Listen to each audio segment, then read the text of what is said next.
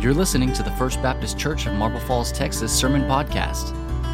For almost 130 years, FBCMF has served the Marble Falls and the greater Highland Lakes area faithfully through children's programs, youth activities, and adult discipleship. We invite you to join us each and every Sunday at 9 and 10:30 a.m. for deep fellowship, rich worship, and a spirit-filled message. Never miss an archived sermon by subscribing to our podcast on either SoundCloud or iTunes. For more information about our church or to watch a video version of this and other sermons, please visit us online at fbcmf.org. Well, welcome to Mission Sunday number 3. For those of you who don't know, November is a month of missions where we talk about and we rehearse and we pray about the future of what God is calling us to both be in our community and do in our community and around the whole world. And one of the things that we have done in the past and that we're continuing to do, but some of you may not know a whole lot about it, is we are involved in planting new churches. A long time ago, I introduced to you a church planting friend of mine named Matt Jeffries, and he preached for us, and he planted a church in San Antonio, northern San Antonio, and we helped him. He spoke to us. We contributed financially. We tried to support them, and y'all, their church, Rock Point Church in San Antonio, went from having nobody and not being in existence at all to having over 300 people come to it in 3 different worship services. It's really exciting what God is doing there. And we're continuing that. We're not a part of helping them continue because we have moved our focus and we are helping some other churches from around our nation. And this last summer, our church went to help be a part of several different church plants, and our youth group were a huge part of that. And so this morning, as we interview a couple of people, I've asked some of our very special youth to come this morning and to be a part of this interview and to talk to us about what it was like to be a part of the church plant. And so will y'all please help welcome to the stage Cade Walker and Mackenzie Massick. Come on out, y'all.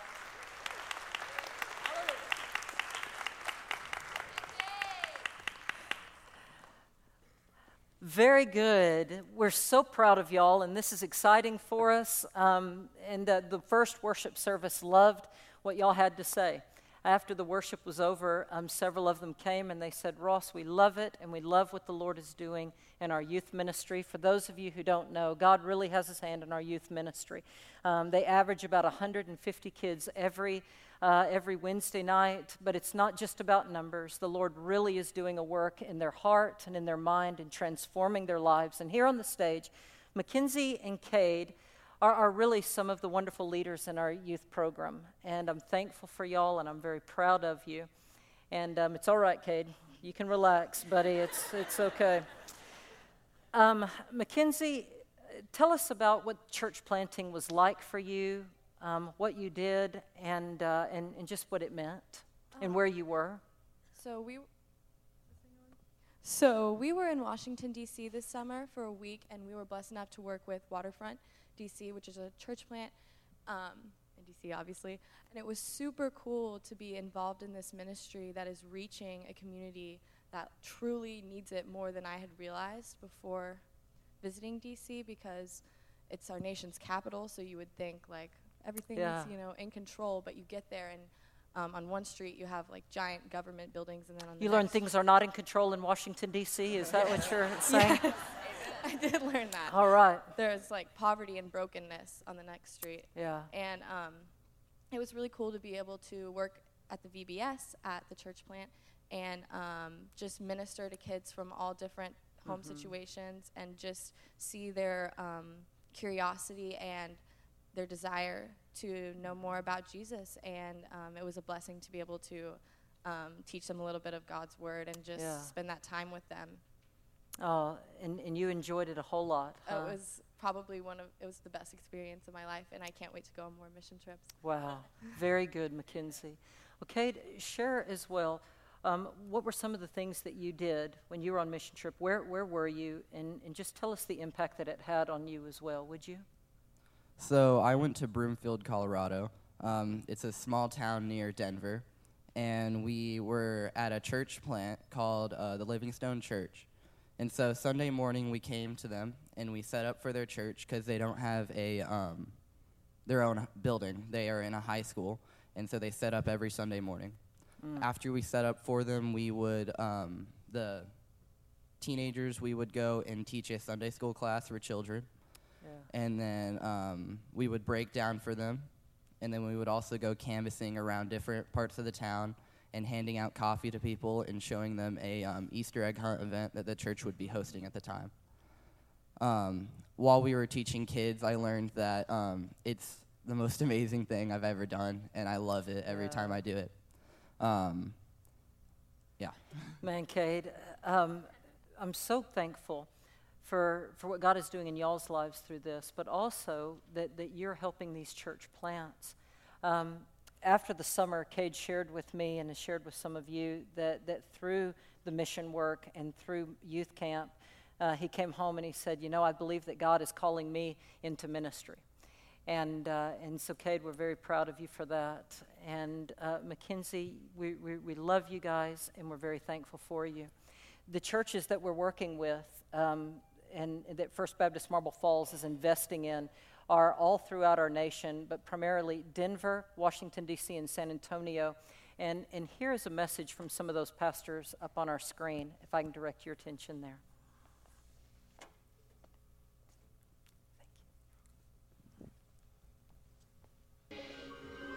First Baptist Church, Marble Falls, is working with church plants all across the nation. One is in Washington, D.C. with Waterfront Church. Another is around Denver area with Livingstone Church. And one is really close to us in San Antonio, Mosaic Church. These churches are making a difference. Hey, First Baptist Marble Falls. My name is Keith Baldridge. I'm the lead pastor of the Livingstone Church in Denver, Colorado. Hi, everybody. My name is Zach Randles, and I'm the pastor of Waterfront Church in Washington, D.C. Hi, my name is Lucas Barrientos, and I have the privilege of serving as a lead pastor here at Mosaic Church in San Antonio, Texas. We partner with church plants because church planting is hard, and we can come alongside them and help them with finances, but also help them with people and prayer support.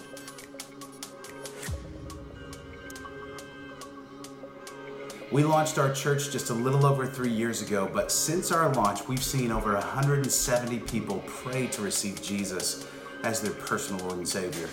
Much of that traction in our community or through our church has been due to churches like yours that have sent us mission teams in the past. We can't thank you enough for that.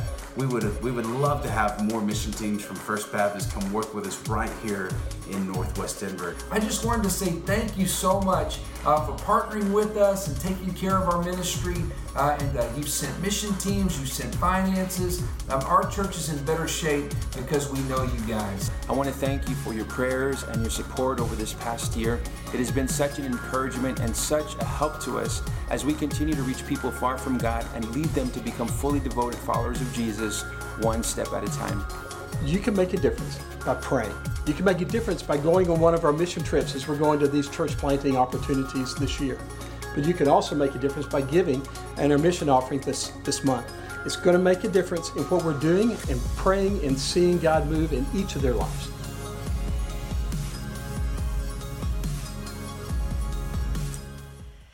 Well, would all of you imagine something with me for a moment? Imagine that you worked in a community other than where you lived. Now, for a lot of you, you don't have to imagine that. That's your reality. But would you just imagine this with me for a moment? You work in a community other than where you live, and you've worked there for a long time. And over that amount of time, you've got to know this other community very well. You know the streets, you know the layout. Many of the people in that community who work with you and are co-workers, you've developed good friendships with them. Occasionally you've stopped by some of the local stores on your way home and you see their newspapers, you see how their football teams and basketball teams and everything are doing. And over a period of time, you start to develop a heart for your work community. It's not that the Lord is calling you to leave your community and go to that one. Nothing like that. You just love your work community. You start to know the culture and the people. One of the things that you begin to notice is that your work community is growing. There are new neighborhoods that are coming up all the time.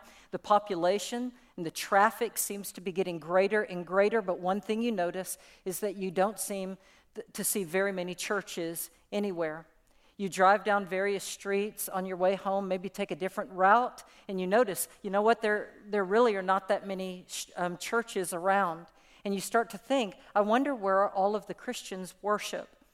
And so casually, you just bring it up to your friends and coworkers, and you say to them, hey, if I were going to go to church here, where would I go? Do you happen to go to church anywhere? And that person tells you, well, we do, but we miss a whole lot because our church is a long way away, and we drive a long way to get to it.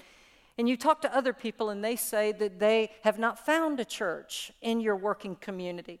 And you talk to other coworkers, and they say that they don't go to church anywhere. And on your way home, you're thinking, golly, the community is growing. I care about it.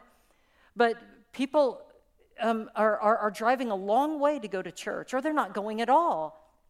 I wonder, at what point might church planting cross your mind? In this missions month, we need to talk about this idea and allow it to be on our hearts and minds. And I confess I have not preached on this. I haven't talked about it, never once. Have I gotten any of you together to start praying about or researching what it even might look like if we all came together and we planted a church somewhere in the community or anywhere? We've never really talked a lot about that. But I know this. The early churches that we read about in Scripture were a part of a church planting movement. They understood that they themselves were new churches, and they invested in other churches as well. In 2 Corinthians 8, the church in Philippi recognized that they were a new church, but at the same time, they took up an offering to send to people in the church in Jerusalem. These churches cared about one another, and they understood that they needed to invest in, to help new churches and to help old ones as well. And as I read over and over this week, these passages where the word church stands out in the New Testament, and I started to pray about what that meant, I began to think that I don't know that a church can rightly call itself Christian unless it has some involvement in helping new churches be born or help churches who have already been born grow. And so I wanted to talk about church planting. But I realized that before we could talk about church planting, there are some Christians who don't care about church in the first place. Why talk about planting churches when so many Christians that are out there don't care about the churches that are already planted, whether they exist or not? And for instance, if there is anyone here, and while you're here this morning, you might say, you know what, I've chosen to be here, but it really wouldn't matter if I chose not to be here. Either way, it doesn't make that big of a difference. The only thing God really cares about is my relationship with the Lord, and if I act like Jesus. And so, if any Christian has a very low view of the church in general, then planting churches to them is going to seem like a waste of time and a waste of resources. Why do I want to plant a church when I don't even know that they matter all that much? And so I realized that before we could even talk about what God might be leading us to do in the future, our first play is this: creating a high view of church and believing that it is the God-ordained way that followers of Jesus Christ need to live. That has to be established first. Many Christians need to develop a more passionate view of what is called ecclesiology. Ecclesiology. Everyone say ecclesiology. Ecclesia, church. Ology, study of. The theology of studying about the church of Jesus Christ. We need a more exciting ecclesiology. We need to think about that. We need a greater appreciation for how biblical and life-giving church can be, and how valuable a healthy local church is to the surrounding community where God has placed them, and how much it means for people to actually be a part of it and to consider themselves an intimate part of that family. And so we look at Scripture to help draw out our ecclesiology so that you and I hold church high. We have a high regard for it and not a low regard for it. The Great Commission is where we could begin. And in Matthew 28, Jesus tells us to make disciples. But as he says that, making disciples carries with it the idea that we make disciples out of individuals, and we immediately get all of those individuals and we help them to form a community of faith, a family of faith into churches. The passage that Amy Stubblefield read just a moment ago in Acts 11 is the story about how the church in Antioch began. And when it began, the men went up and they started sharing the gospel of Jesus, and people started giving their life to the Lord. And just a few verses later, they were a church. It wasn't years later. There wasn't huge distance between the evangelism of the gospel and the forming of the church. No. Church happened immediately, almost as if evangelism and leading people to Christ is automatic, in that the innate movement of the church happens simultaneously with it. It means that the individualized kind of Christianity is not what happened in Antioch, in Acts 11, and really it's not what happened in all of Scripture when we read it. A believer in our community, I was having coffee with him, and he shared with me once that he said that since the Bible does not explicitly teach us to create churches, he said that he didn't believe it, and that was his excuse for not being a part of one and thinking that churches were irrelevant.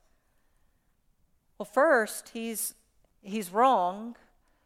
Jesus said, I'm going to build my church, and we follow the Lord in building whatever it is he builds. Jesus said he loves the church and calls it his bride, and so we're going to love whatever the Lord loves as well. Forming churches was automatic in the New Testament. We think of even how the Bible was written: Romans, Corinthians, Galatians, Ephesians, Philippians, Colossians, Thessalonians. All churches. There is no New Testament without churches. Have you ever heard it said like that? That we wouldn't have the Bible without churches. Paul's letter to Timothy, both of them, and Paul's letter to Titus were meant to help these men who were pastoring these other churches be equipped for the work that they were called to do. Titus was pastoring on the island of Crete to all of the Cretans. It was a horrible place. All Cretans are liars. That was the slogan, and Titus understood that more than anybody else. So he writes a letter to Paul, and he says, why in the world are you leaving me with these people? Paul writes the letter back, and this is where we get the book of Titus, and he says, I am leaving you there so that you might complete this work, meaning, yes, the Christians are horrible, but you can do something good there through the power of God. The churches began to be formed everywhere. In the book of Revelation, it comes up over and over again. The whole book is actually written to a group of churches. Look at this. In the book of Revelation, over and over, church. Revelation 2:1, 2:8, 2:12, 2:18. To the angel of the church in Ephesus. The word angel means the pastor. And so John is saying, take this, pastors, and give it to your churches. Let them know what this means for them. The angel of the church in Ephesus, the church in Smyrna. It's written to the church in Pergamum. It's written to the church in Thyatira, the church in Sardis. It's written to the church in Philadelphia. And here, make sure that the people of Laodicea know it. If you've never read much about the church of Laodicea, that's a really nice letter that John writes to them.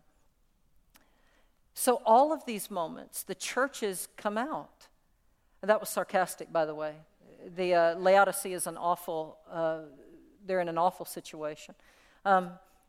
We look at it in the book of Romans. Look at Romans 16. The word church continues to come out. I commend you to our sister Phoebe, a deacon in the church of Centuria. Romans 16, 3 and 4. Greet Priscilla and Aquila, my co-workers in Christ Jesus. They risked their lives for me, and not only I, but all the churches of the Gentiles are grateful for them. All of these churches, they're all beginning to be a part of this New Testament movement. And here's another one, Romans 16, 16. All the churches of Christ send their greetings. Not just a few. He's writing to the Romans. Everybody sends their greetings to you, he says. Are you getting the picture? Church is valuable. That there is no real New Testament story without it. It is essential to our faith. The New Testament tells the story of what God did in the lives of churches. And even the real theology itself. In 1 Corinthians 12, it talks about how we are formed together. Here's what it says. 1 Corinthians 12, 26. If one part suffers, this is how a church is supposed to act. This is the value of us. If one part suffers, every part suffers with it. If one part is honored, every part rejoices with it. Now you are the body of Christ, and each of you is a part of it. Individual Christians came together. They did not stay separated. They came together. In Hebrews 10:25, it says, whatever you do, do not neglect assembling and coming together, forming the church. Don't ever neglect it. In other words, as hard as it is and as bad as you may want to give up, it is always valuable to continue, no matter what, investing in one another as Christians, as the church. There's going to come a time when the church is frustrating to you, when people rub you the wrong way, when something in the church does not go the way that you want it to. But the writer of Hebrews says, no matter what, don't ever forsake it. You know, guys, maybe it says that because when we don't forsake the church, we're a little bit more like Jesus, who no matter how unfaithful we are as a community of faith, God continues to be faithful to us. And so we don't forsake it, and we battle through pain, and we continue to play a role. And not only do the churches in Paul's writings, Romans, Corinthians, Ephesians, Philippians, and all these that I've mentioned, not only are those churches integral in the way the New Testament is formed, but Matthew, Mark, Luke, and John also are formed out of the churches. It wasn't just one person writing this book and then handing it down to us and it being preserved exactly. And here is an example. In the book of John, there is a passage of Scripture that is not there's a little part of John in John 8 that is not a part of the oldest, most reliable manuscripts that we have of the book of John. Well, here's what happened. The church that John preached to, that scholars call it the Johannine community. Johannine meaning John, and community meaning his church. John would preach to his church, and there is a story that he often preached to them about how Jesus, this is John 8, saved this woman who was caught in adultery. And they were all going to stone her, and Jesus comes and he says, "He who is without sin, let him cast the first stone." And then they all can't do it, and they all walk away, and Jesus says, "Who is it that accuses you?" And she says, "No one, sir." And Jesus said, "Neither do I accuse you. Now go and sin no more." John preached that message to his church, the Johannine community, but John did not write that story in his original writing of the Gospel of John. So what happened was later on, God inspired the Johannine community, the leaders of his church, And God led them to add this piece in. The whole Bible is God's inspiration to us. But the church was involved in a lot of this. There was one of the followers of John, a man named Polycarp, who was a part of the Johannine community. And in the late first century, he was burned at the stake. And right before he died, they said to him, "Will you denounce Jesus Christ?" And he said, "Why should I denounce Jesus Christ? He has never done anything wrong to me and has only been there for me all my life." You see, it's people like Polycarp in the church that played a role, and they contributed, and they helped edit, and they helped add. And even though John wrote the basis of all of it, his church, the community of faith, played a role. It would be like if I wrote my memoirs right before I passed, late in my life, and all of you, my church, said, "You know what? We love what Ross wrote, but he left this out, and he always talked to us about this. We're going to put this in ourselves." And God had his hand on that process. Well, why is that important? The Holy Spirit led and helped churches. It's important today to demonstrate how our New Testament itself was inspired by God and produced by the churches and for the churches and worship and what we're doing right now. And so when any believer who claims to know Jesus Christ, when they say very mistakenly that it is all about themselves and they produce some kind of very individualized version of the faith, we know that individualized version is not true gospel. It's not what we see. If somebody today claimed to be a Christian and they said that they don't believe in organized religion and that they don't care to be connected to a family of faith, any early Christian would respond back in that dialogue and they would say, "Well, if you say that it's all about individuals, frankly, we do not know how to make disciples and lead people to Christ and just let them be all on their own and walk away from them." The only way to be a true disciple of Jesus is when you're connected to a family of faith and other Christians. And since the New Testament, since that moment, churches have mattered. God has seen to it with all of our corruption and all of our messed up ways, churches still make a difference. The local churches in their towns and cities, they seek the welfare of their community around them. We try to make a difference. In fact, we have this belief that simply because we exist, our community of Marble Falls and the Highland Lakes area should be made better. Simply because we exist, our community should be made better. Do y'all believe that? Amen. Local churches make a difference all over our world. And so without a church, Christians are left as individuals in loneliness and isolation, and that's wrong. And so, after we have created the value of the ecclesia of God, and this is the way that God wanted it, now, based on that, we can say, okay, well, where does a new church need to be planted? And then we can move into that conversation. And new church plants, oh my goodness, they're unique in a lot of different ways. I love our church plants here in Marble Falls. And whenever somebody comes in, if they're going to be biblical and they're godly, and they're going to try and do their very best to love the community and preach the gospel, y'all, we're going to care for them and support them. I'm very happy about Elevate and their pastor named Shane. I think he's great. I love Rockpile. I think Matt Nedser is an amazing guy. And I'm so proud of what they're doing at their church. In fact, I called Matt and I was talking to him this past week and I said, I want to preach on church plants. Would you send me a little clip of you preaching the gospel? And he said, I can't believe you're doing that. And I said, I am. We love you and we care for you. And so I want to show you this. Here is a clip of Matt Nedser preaching the gospel We at should Rock be diving Pile. deeper. We have these tools, these resources. We have Bibles.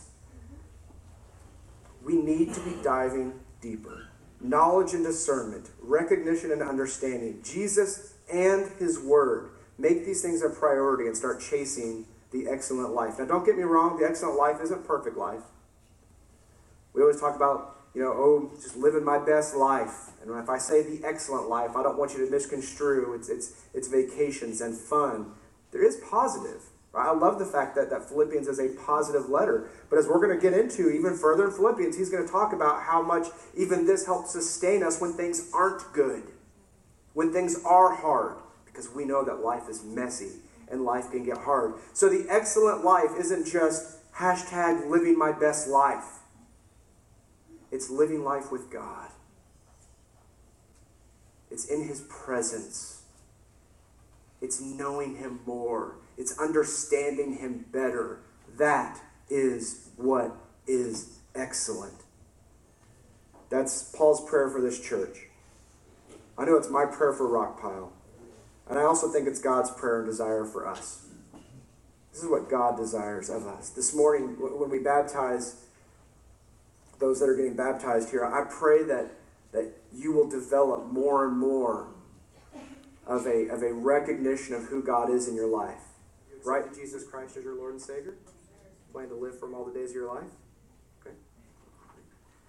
Upon that profession of faith, it is my honor to baptize you in the name of the Father, the Son, and the Holy Spirit.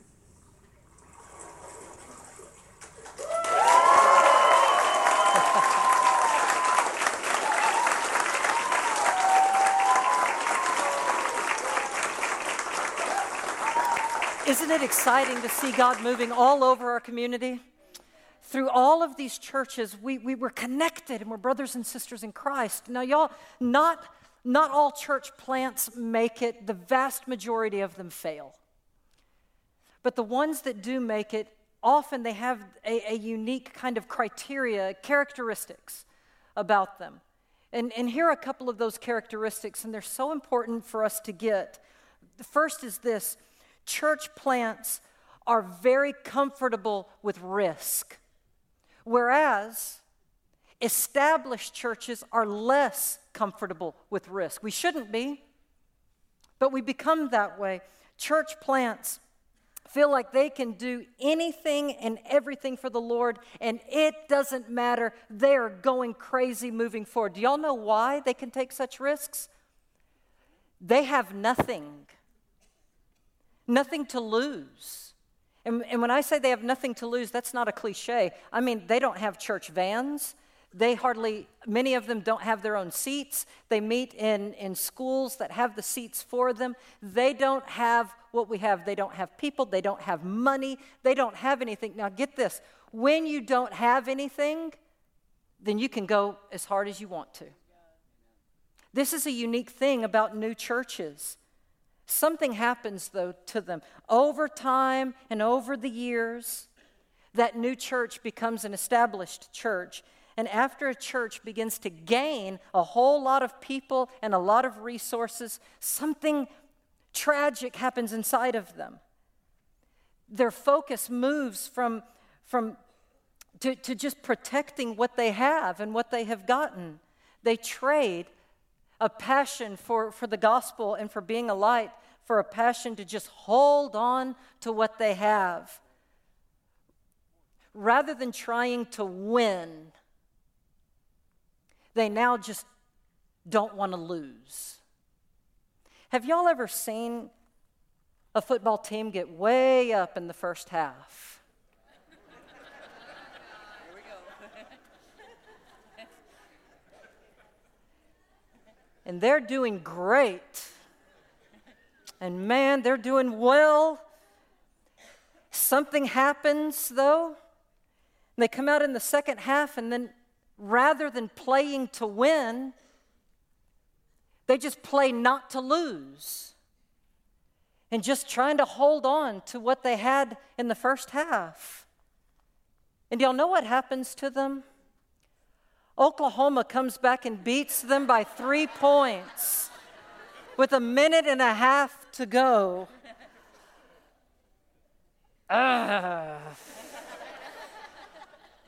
Churches can be that way, can't they? They started out as a church plant, man. Nothing to lose, doing great, anything to win. But then they become established. And then they start dancing around the ring trying not to get hit.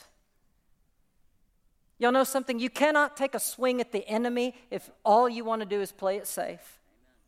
Very often, old established churches lose their pioneer and their fighting spirit. And they concentrate on just maintaining what they currently have. It's called maintenance mode. Maintenance mode. And they forget where they came from. That a long time ago, they were better than just maintenance mode. Better. Church plants take risks. Church plants embrace everybody who comes through the door. You walk through the door of a new church plant, they haven't developed any cliques yet, and you might be their best friend, so love him, go. They love you, they care for people. With a kind of attack mode, they love you. Last, in new church plants, all the members engage wholeheartedly in the mission because there are no staff people to depend on. If they believe that teaching the Word of God to their children and to their youth are right, and they don't have a youth minister or children's minister to do it, then you know what? They say, we have to do it. If they want chairs set up for their meetings, the members have to do it. And it means that they don't come just to be fed, and it's about them all the time. No, they think if the church is going to survive, then I have to have a different mentality. And because of all of these things, new church plants often are very zealous, and they make a big difference in the kingdom of God. Y'all, that's why we're involved in the church in Washington, D.C., and the one in Denver, too. And that's why I think that we do need to talk about and pray about planting a church.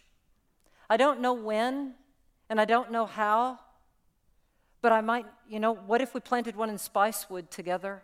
What if we created a satellite campus somewhere, and we put a pastor there, and they had a satellite link up to our great music that we have?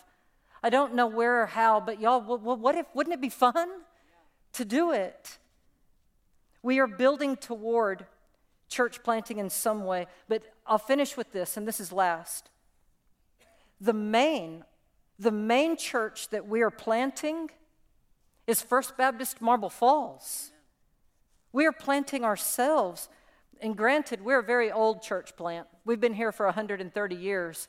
But a long, long time ago, there were a group of people who came out, and they met out at Johnson Park. They didn't have any seats either. They didn't have a preacher, no youth minister, and just a group of people. And they came out and they said, we want to plant a church. We want to be a part of it. And they planted us. We are a church plant. And it worked out pretty well for us.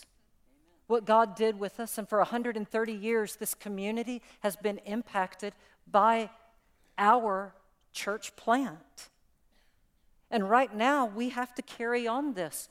You and I are planting tomorrow's church here. And there are a lot of churches that don't act this way, and because of that, they might die tomorrow. All over the world, churches are shutting their doors, and y'all, there is no guarantee. God has not said, First Baptist Marble Falls, it doesn't matter what you do, I'm going to just keep your doors open forever. No. If we are unfaithful, God will shut our doors, write Ichabod on the frame of the door, and he'll plant another church somewhere. We have to decide. We're going to be faithful and do well. We'll plant for you, Lord. We'll do well right now, and God will help us grow too. Here's what we need. We need to be an established church with a church planting heart. In fact, I think that's a pretty good theme. First Baptist Marble Falls, an established church with the heart of a church plant. Amen. What difference would it make in your own life if you said, I am a part of planting our church for tomorrow? What difference would it make in your own life and how you lived? To say, you are church planters. Would you pretend that you are? That for the very first time we've all come into this room and we're praying, God, do something great through us tomorrow? Would you pretend to see that if we plant well and we plant in the gospel and we plant in prayer, that the power of God just might transform people's lives tomorrow the same way that it has in the past. Okay, church planners. Will you bow your heads? This morning, if you have never thought about your place in the community of faith, and God is saying, you feel it right now, y'all. You feel in your heart that these people are good that you're sitting around, and they care. And God is saying, I want you to draw near to them and to care and to be a part of their lives, be on mission with them. If God is calling you to do that, would you come this morning at some point during the invitation and say, Ross, I want to be a part of the church. How do I do it? And I'll give you the path. Maybe you've been a member here a long time, but there's something in your heart where you started to feel like this community did not really matter all that much, or your Sunday school class did not matter all that much. Today, would you renew yourself to all of this?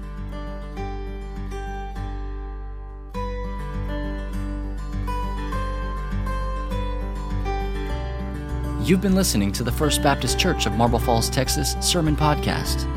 Never miss an archived sermon by subscribing to our podcast on either SoundCloud or iTunes.